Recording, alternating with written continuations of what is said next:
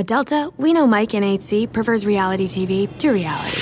So we provide more than 1,000 hours of in-flight entertainment. On the next flight, 8C is Mandy, a foodie. So we offer all types of food options. Because at Delta, everyone flies their own way. Delta, keep climbing. Life is a highway, and on it there will be many chicken sandwiches.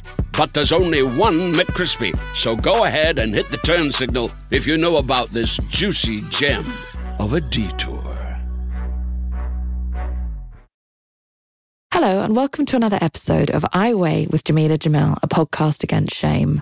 I hope you're well. I'm good, actually. After today's conversation, I'm feeling quite hype. I really hope that that's the same impact it's going to have on you. Now, we've had some really hard episodes in the last month or so, amazing episodes with incredible people, but you know, things that talk about the systemic oppression that women face. And this certainly does come up in today's episode, of course. But I would say the overall vibe that you can expect is feeling fucking invincible, feeling like you can do anything. Our guest today is Gina Yashiri, who is an extraordinary stand-up comic. I've looked up to her my entire life, and she has had such an amazing story, not only in her life, but also in her career. And so we kind of mostly focus on the fact that she does not give a fuck. She backs herself in a way that I've almost never seen anyone do so. And I love it so much, and it is so empowering. And she doesn't believe in the rules around color, and she doesn't believe in the rules around women, and she doesn't believe in the rules around age. She is in her 50s and is now breaking through glass ceilings that one would never imagine a woman over the age of 21 would be able to do. She's an example to all of us as to when it comes to self-respect, self-belief, perseverance, and making your own rules in life. She has paved such an incredible path for other women that come after her, especially women of color. We really do get into the limitations that she's faced, but most of all, how she has overcome them with such spectacular glory. And so I would like to offer you a trigger warning that there are mentions of racism in this, but because of course that is something that she has faced as a dark-skinned black woman, especially in the 90s and noughties, coming up in England, for fuck's sake. You're going to fall in love with her. Her confidence is such a breath of fresh air. And I just left with my chest all puffed up, feeling so excited for you to hear it. So message me, tell me what you think, and please enjoy the extraordinary Gina Yashiri.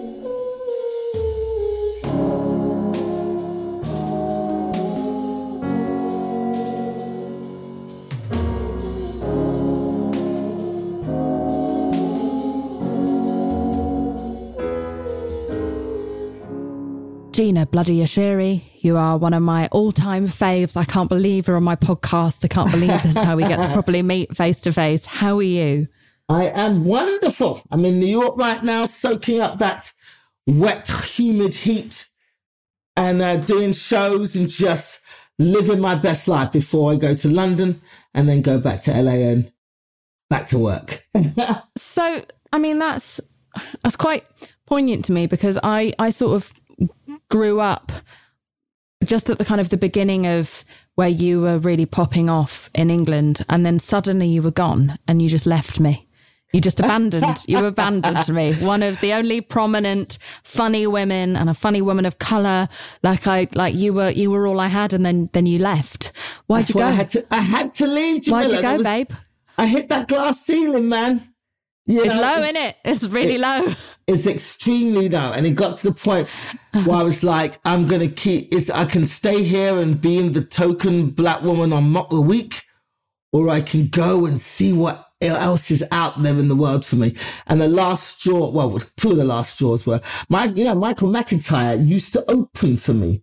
Now, for Americans that listen, Michael McIntyre is kind of like our young Seinfeld. He's the biggest comedian in England right now, right? He's on everything.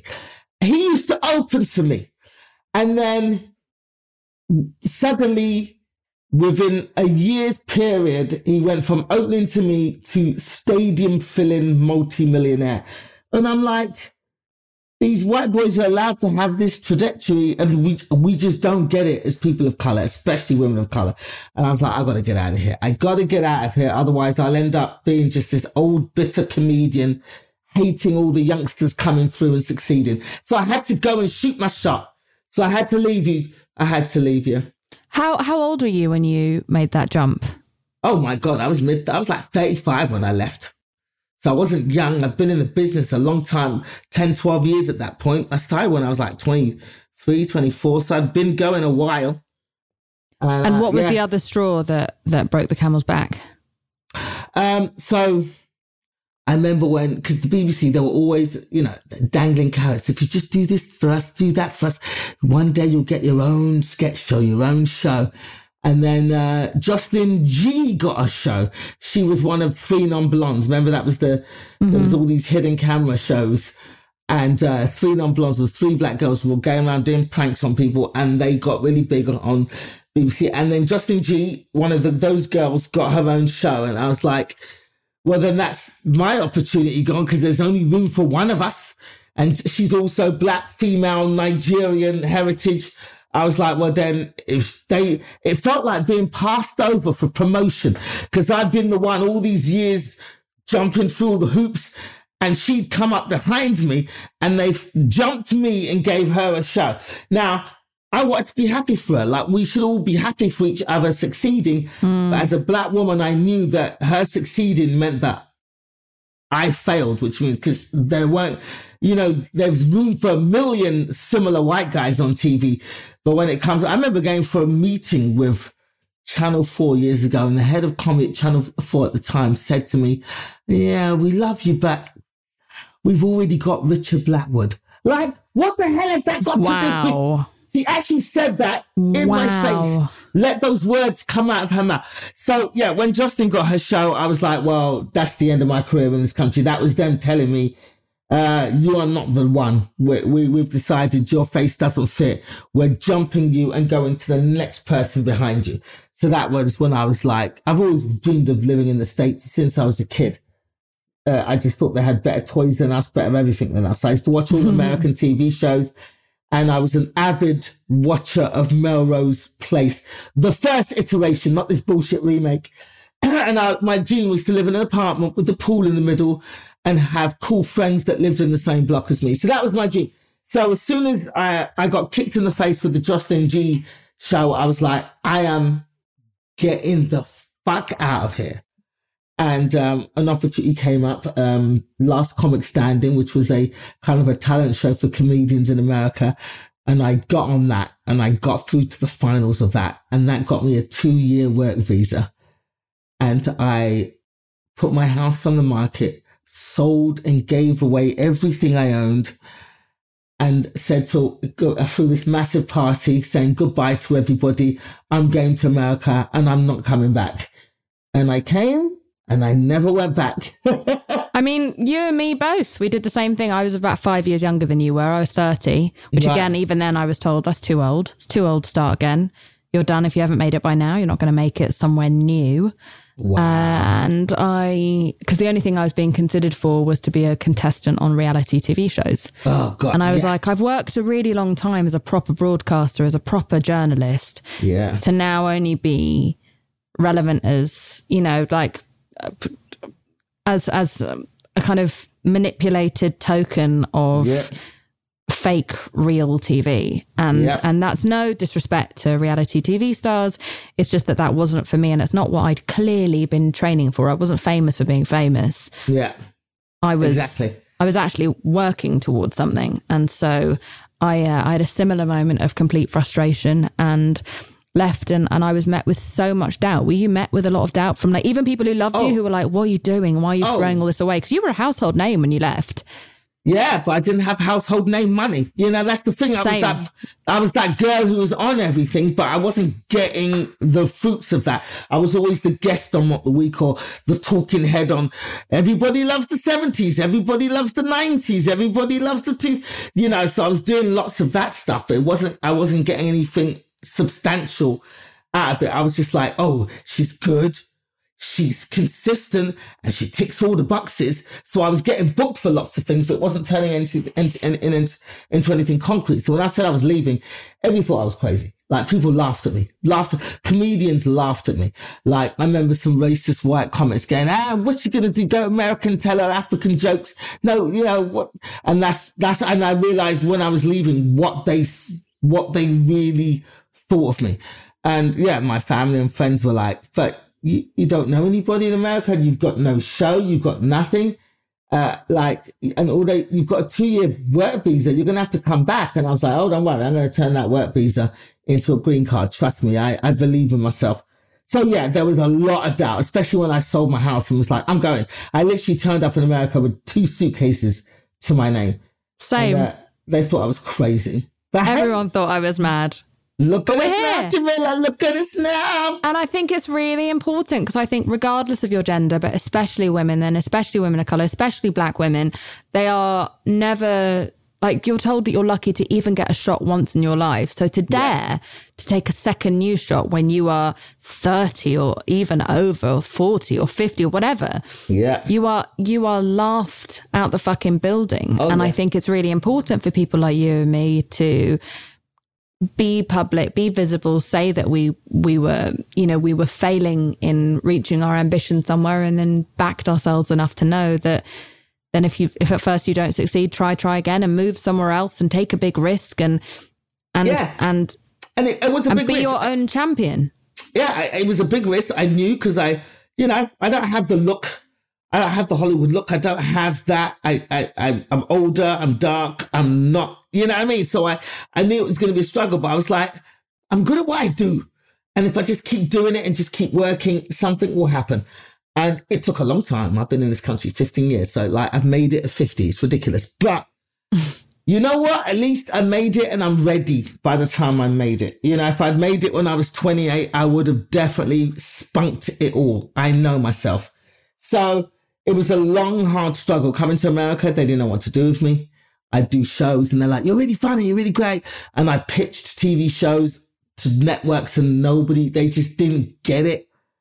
And, it was a long, hard slog, but I never stopped believing that I'm talented enough and I'm good enough. I just was like, one day somebody will see, because these people ain't seeing it, but hopefully one day somebody will see it and bet on me. And it did eventually happen.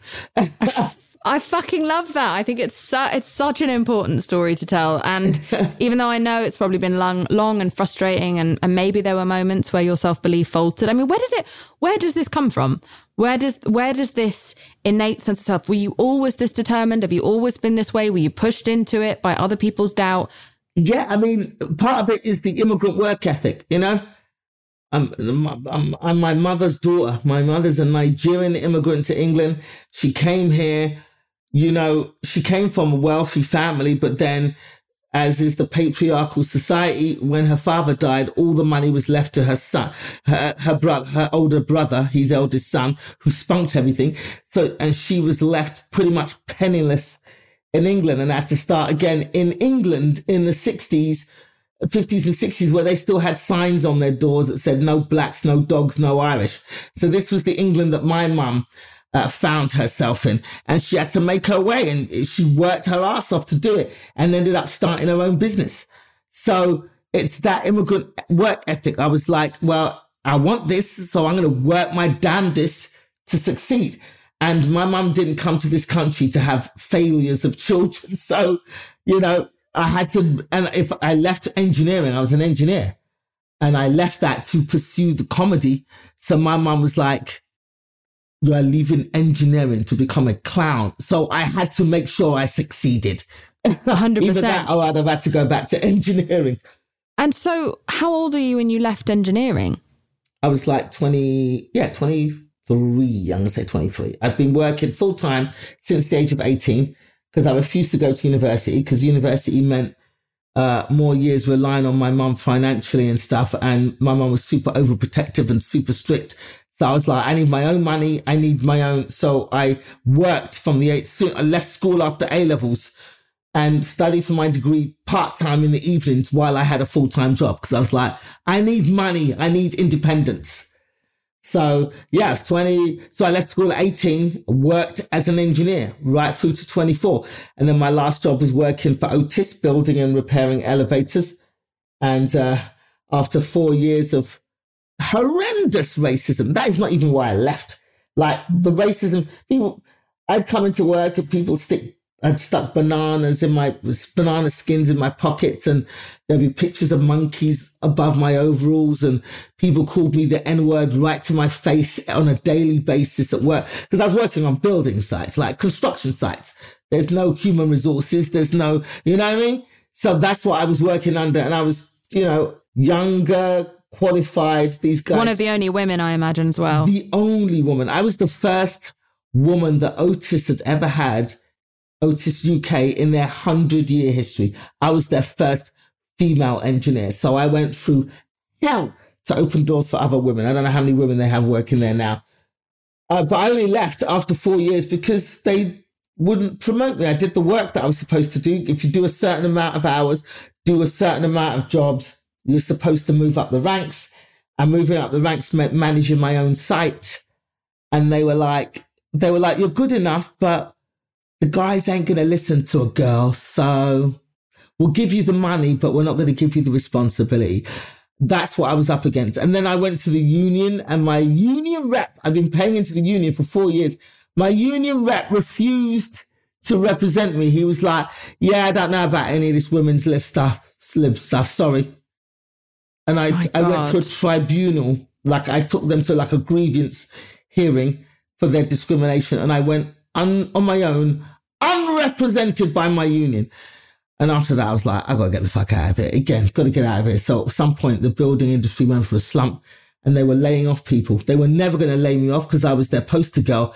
But I marched into my manager's office and I was like, if you don't want to read about yourselves in the newspapers, you need to lay me off and give me my money and let me go. And so they did. And then I fell into comedy about 4 or 5 months after that. Well, I'm so sorry to hear what you faced, and it's really crazy to hear that you experienced racism, because as you know, there is no racism in the UK. Oh no, it's a post-racist society. We've had Obama now, it's over. Yeah, no, Meghan Markle is just purely evil. It's not a matter of like racism in the UK. She's responsible for avocado farming. Like she's done all kinds of terrible things. Horrible terrible things. Woman. Yeah. Off the shoulder dresses. It's disgusting. Also, when she held her bump when she was pregnant, very manipulative. Horrible. I think we can both agree. When Kate did it, though, it was lovely. You know what I mean? It's like lovely, she's protecting her bump. But when Meghan did it, she's using it, innit? She's using it. She's a manipulative person. It's not colour. It's unrelated to her colour. Race. We just don't know her and we hate her. Exactly. Yeah, I am really sorry. And by the way, I do, I said this to you over the phone. I really appreciate what a wonderful voice you've been regarding the fight that many of us have had to call out the media for its inherent racism. You've been absolutely amazing.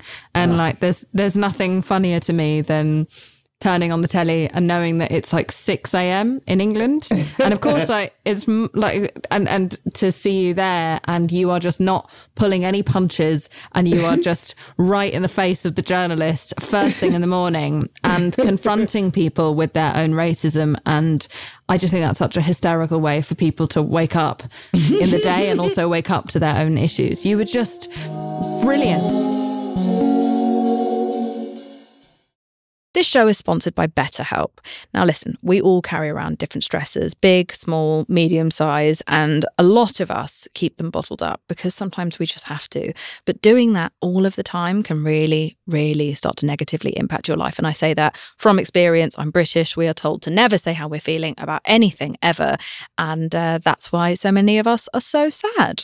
Now, a way that I was able to remedy that was by having therapy, which was super helpful for me, not only because it's amazing to get things off your chest, but also all week, as you're bottling things up, because it's not always the time or place to say exactly how you feel, you're going to get that hour where you're able to get everything off your chest and say it exactly as you want to. And this therapist isn't going to take it personally and they're not going to hold it against you or throw it back in your face during an argument over dinner next week. You just have this complete freedom. Honestly, I think everyone should have therapy, regardless of whether they think they need it, because it's so amazing to have a confidant. It's a journal that talks back to you and helps you with all of your problems. I think therapy is just a safe space to get everything off your chest, to figure out how to work through whatever's weighing you down. And if you're thinking of starting therapy, then maybe you should give BetterHelp a try. It's entirely online. It's designed to be super convenient, flexible, and suited to your schedule. All you have to do is fill out a brief questionnaire to get matched with a licensed therapist, and then you can switch therapists if you don't like them anytime for no additional charge. Get it off your chest with BetterHelp. Visit betterhelp.com/iweigh today to get 10% off your first month. That's BetterHelp, HELP.com/iweigh.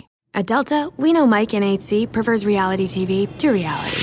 So we provide more than 1,000 hours of in-flight entertainment. On the next flight, 8C is Mandy, a foodie. So we offer all types of food options. Because at Delta, everyone flies their own way. Delta, keep climbing. Want to make Mom's day? Get to your Nordstrom Rack now and score amazing deals for Mother's Day, which is Sunday, May 12th. Find tons of gifts from only $30 at Nordstrom Rack. Fragrance, jewelry, luxury bags, activewear, beauty, and more. Save on Kate Spade New York, Stuart Weitzman, and Ted Baker London. Great brands, great prices. So shop your Nordstrom Rack store today and treat Mom to the good stuff from just $30.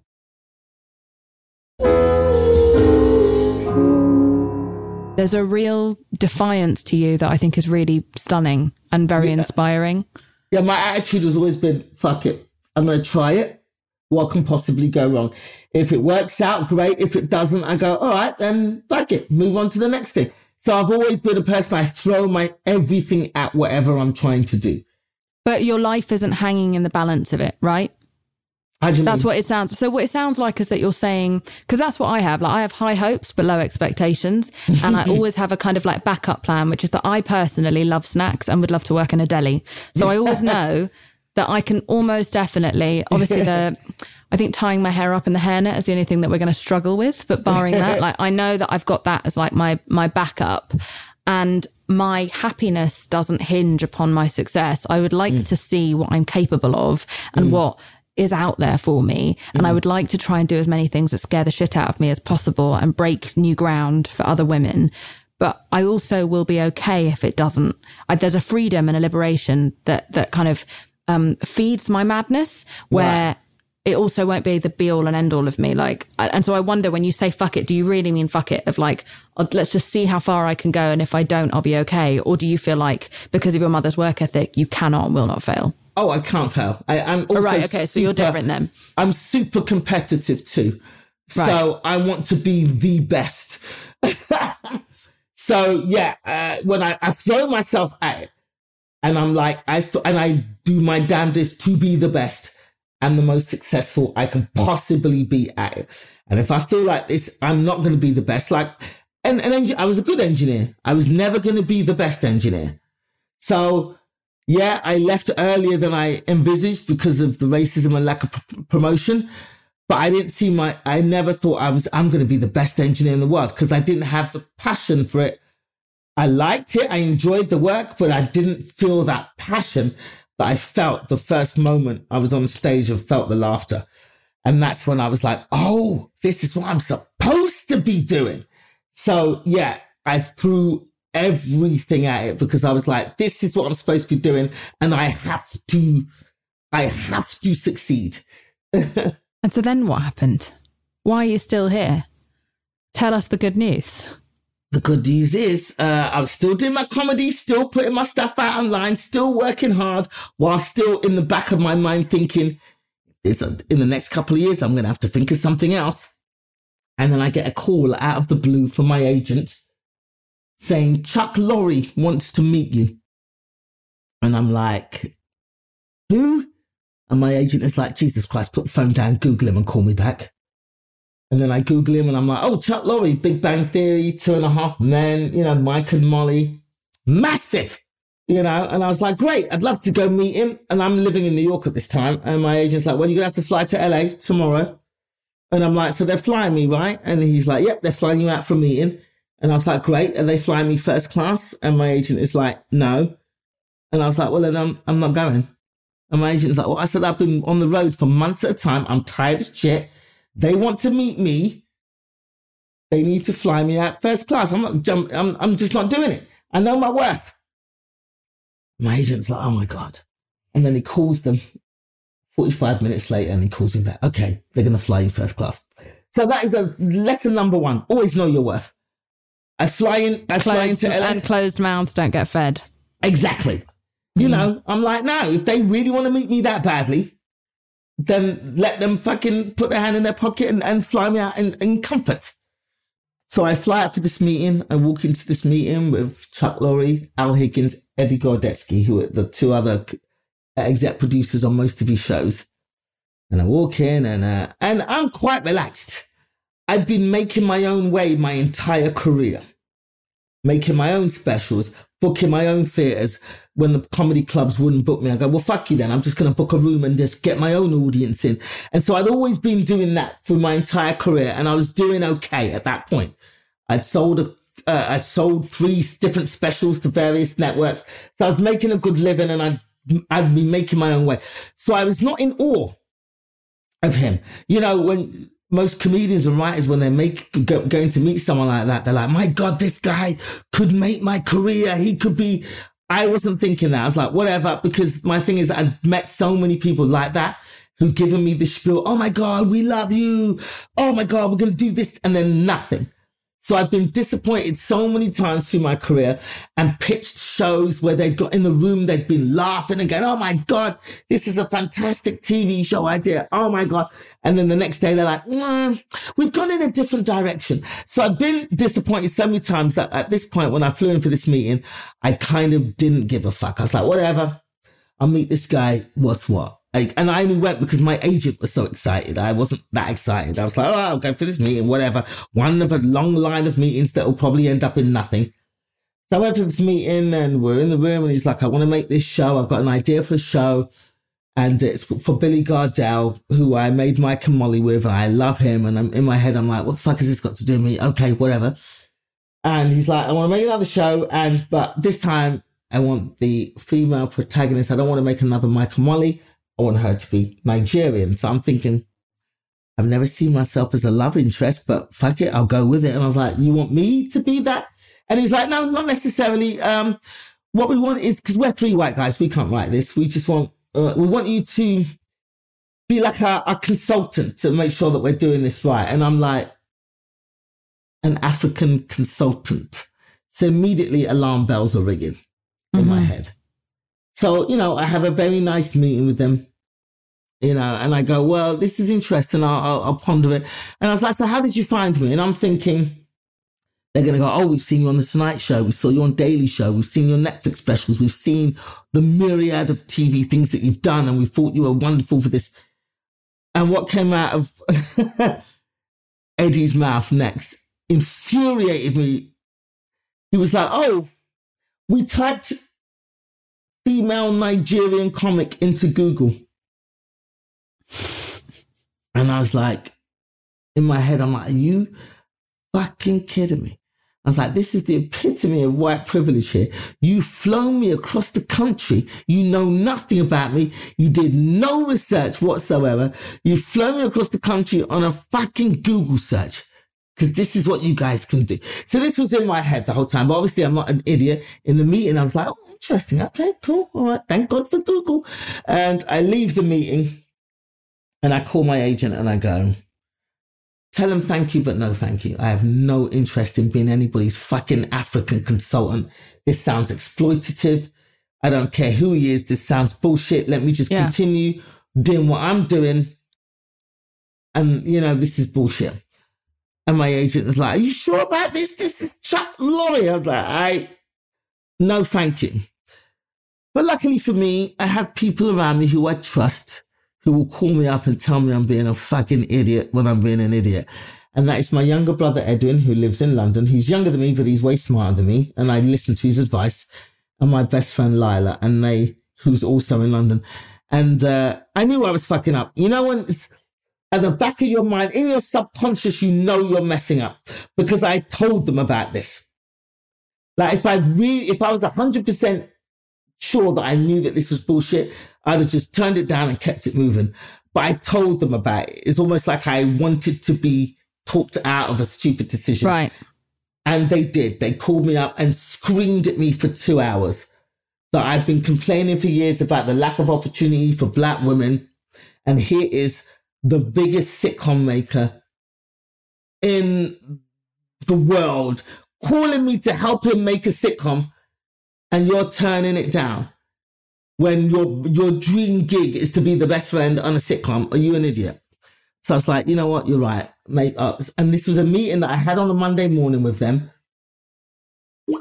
And my flight was supposed to go back on the Tuesday. So I was like, all right, I'll go back in and have another meeting with them and see. And I got back in the room with them. Then we started talking, and I got a vibe off them. And I was like saying to them, okay, if we're going to do this show, you have to listen to me when I tell you certain things. If I tell you that black people don't do that, or something's racist, or this is stereotypical, or this is feeding into shitty stereotypical tropes, you have to listen to me. And they seemed down and open. So then I couldn't help myself. I started vibing and coming up with ideas. And then Chuck was like, you know what? Let's write a pilot. And this meeting that I was supposed to be flying back on Tuesday back to New York, I ended up staying 2.5 weeks. I made 2 pairs of underwear last for 2.5 weeks because I was in a room with these guys every day for 2.5 weeks.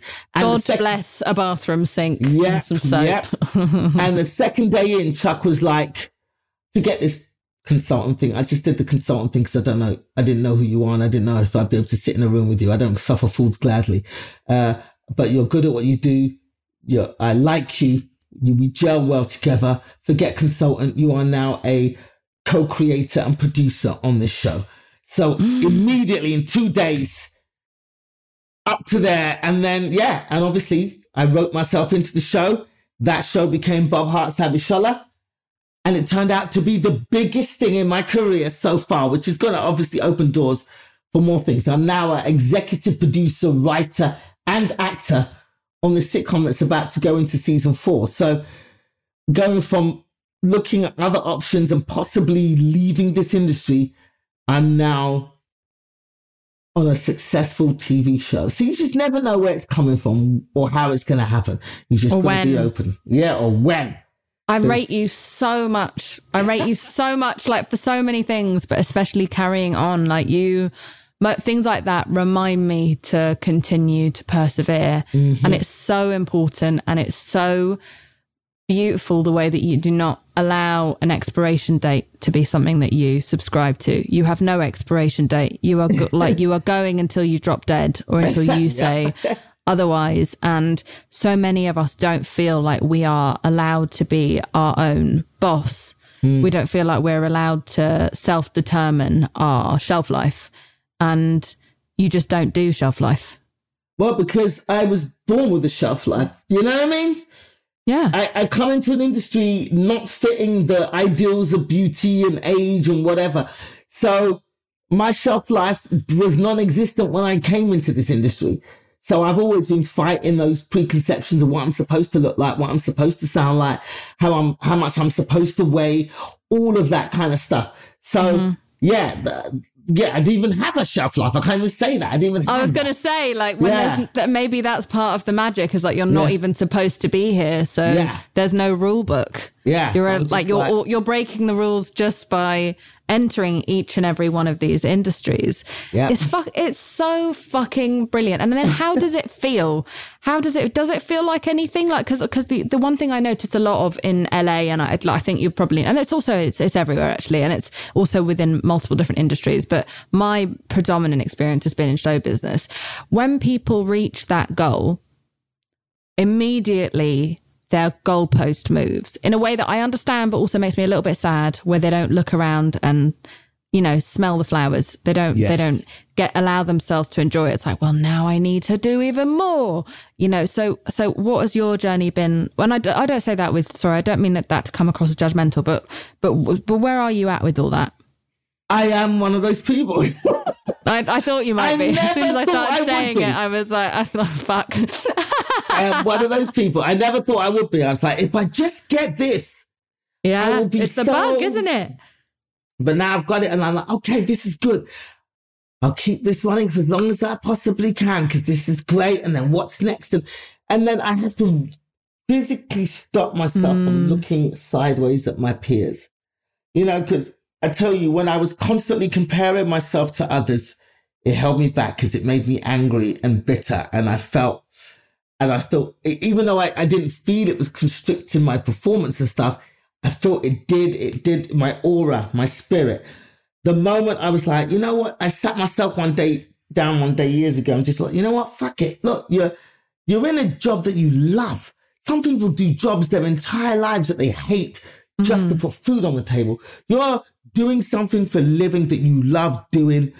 You're not working for anybody. You have complete freedom over your own. You know, you've got agency. Just enjoy it. Stop looking at other people and going, why has they got that and I haven't? Just enjoy that. And the moment I let go and started just enjoying what I was doing, it felt like the universe opened up. Suddenly more opportunities started coming to me. And which culminated in this TV show. So then I'm on this TV show. I'm exec produced, I'm writing, I'm acting. I'm doing the best I've done in my career so far.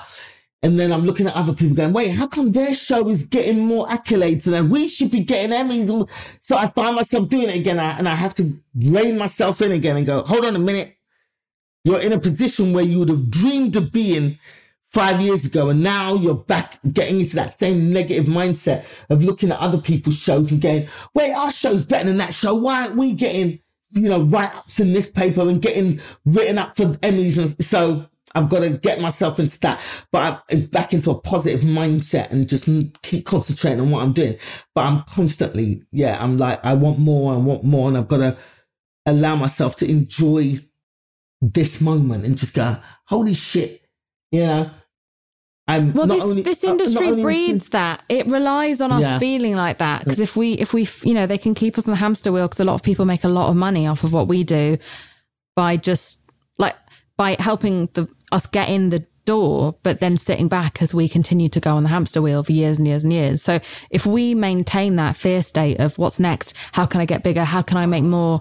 Then they only profit from it. And I'm not talking about my specific team or this, that, and the other. I've got a great team who are very okay with the many, many breaks I take. But I'm just saying that this whole industry, music, like all of it is designed for a rat race. And we have to thoughtfully take ourselves out of it. Is there such a thing as a traveler? Not a Delta. Because we know on one flight, Mike in 8C prefers reality TV to reality. So we provide more than 1,000 hours of in-flight entertainment. While on the flight after, 8C is occupied by Jen, whose favorite snack is tea.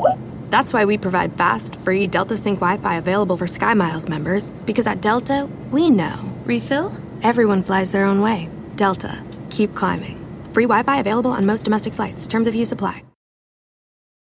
Life is a highway, and on it there will be many chicken sandwiches. But there's only one McCrispy. So go ahead and hit the turn signal if you know about this juicy gem of a detour.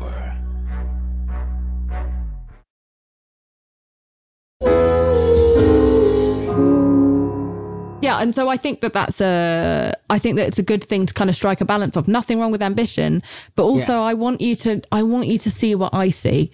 Like when I look at you and how much you're one of my comedy heroes, you have been killing it so much longer than you've realized, and you've meant so much to like me as a little kid and me as a grown woman now. You have done and achieved so much. You've broken through so many ceilings for the rest of us. And so I really hope that in a genuine, tangible way, you're able to feel that and appreciate how hard you've worked and what you've done for so many people.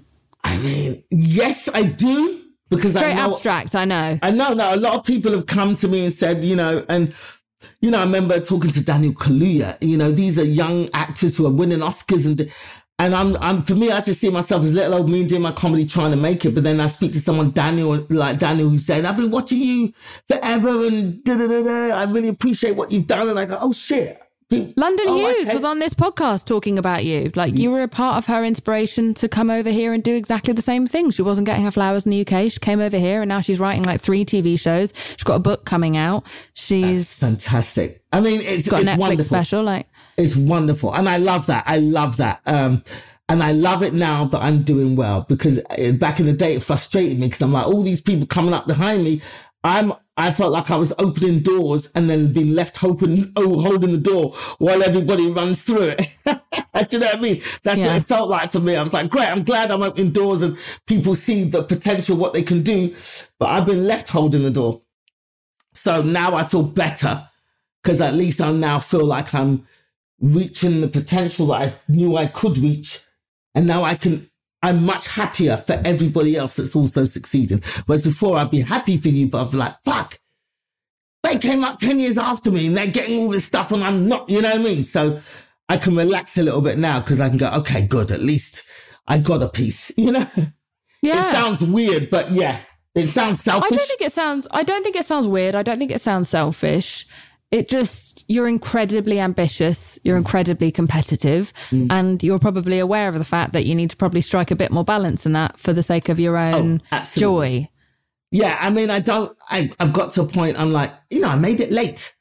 So my thing is, I need to do everything I can in the next 5 years to make myself comfortable, where then I can calm down and not do, because I'm not one of those people, I'm ambitious, but I'm also slowing down, because I'm older now. I don't want to be working at the frenetic pace that I was in my 20s and 30s. Mm-hmm. So I'm like, oh, great, I've got this show now. I'm making this certain amount of money.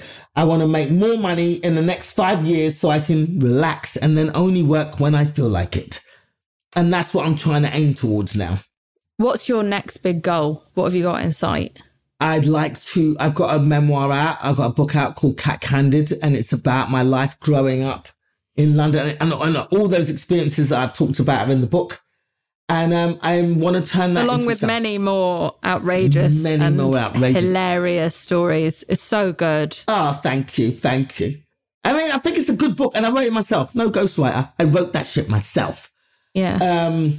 But yeah, I'd like to turn that into something. I've got some interest from a production company who want to buy the rights to it and make it into something. So that would be my next baby, I think, after this, is to make the book into something. But what I'm enjoying now, as well as my own success, is creating opportunities for other people.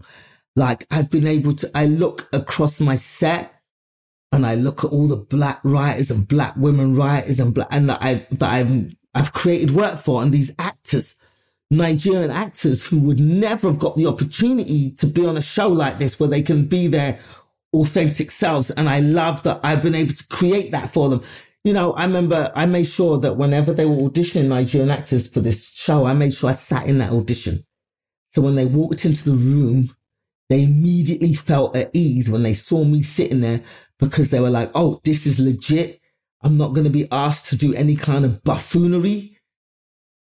I know, because Gina is sitting there, and and I made sure I was at all their auditions, and a lot of the actors on the show came up to me afterwards and they were like, it made all the difference when we walked in and saw you sitting there. And we need more of that in this industry. So I'm happy that I'm doing that. So I'm kind of moving in that direction now. I'm like, I want to do more of this. I like the exec producing and being in charge of making decisions and giving people opportunities. So who knows, that might be the next phase.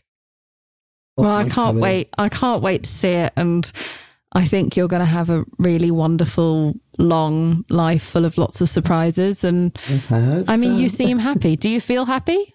Oh, I'm definitely happy. I'm happier, much happier.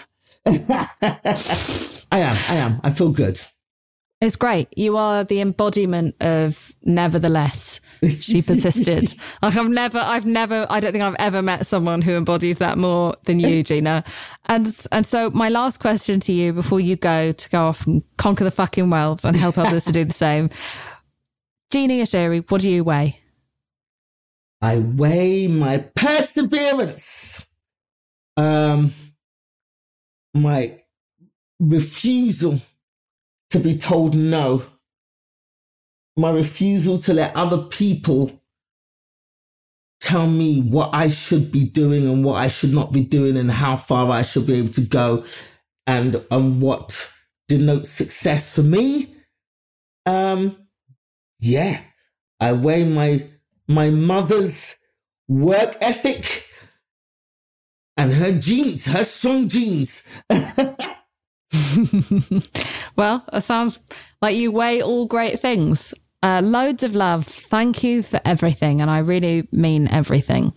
I continue to look up to you so much. And, thank and you. I hope you can access that pride in yourself that we all feel when we look at you. One day, right now, I'm too busy. I got my nose to the grindstone. I got my nose to the grindstone. I got to keep working. I'm going to take you on a holiday one day. That's it. We're going to have to just kidnap you and make you relax and enjoy yourself. Listen, I want to come and be in the audience at Legendary. That will be my holiday. The next season of Legendary, I want to be in that crowd. Because that looks like a party. That looks all like over it. It is really, really fun. Lots of love. Thank you so much. Thank you so much. Thank you. Thank you so much for listening to this week's episode. I Weigh with Jameela Jamil is produced and researched by myself, Jameela Jamil, Erin Finnegan, and Kimmy Gregory. It is edited by Andrew Carson, and the beautiful music you are hearing now is made by my boyfriend, James Blake. If you haven't already, please rate, review, and subscribe to the show. It's a great way to show your support. We also have a bonus series exclusively on Stitcher Premium called Ask Jameela Anything. Check it out. You can get a free month of Stitcher Premium by going to stitcher.com/premium and using the promo code IWeigh. Lastly, over at iWeigh, we would love to hear from you and share what you weigh at the end of this podcast. You can leave us a voicemail at 1-818-660-5543 or email us what you weigh at iweighpodcast@gmail.com. And now, we would love to pass the mic to one of our fabulous listeners. I weigh my resilience and resourcefulness. I weigh the ability to get through whatever shit life gives me. I weigh the power to keep going. I weigh being myself. At Delta, we know Mike in 8C prefers reality TV to reality. So we provide more than 1,000 hours of in-flight entertainment. On the next flight, 8C is Mandy, a foodie. So we offer all types of food options. Because at Delta, everyone flies their own way. Delta, keep climbing. Life is a highway, and on it there will be many chicken sandwiches. But there's only one McCrispy. So go ahead and hit the turn signal if you know about this juicy gem of a detour.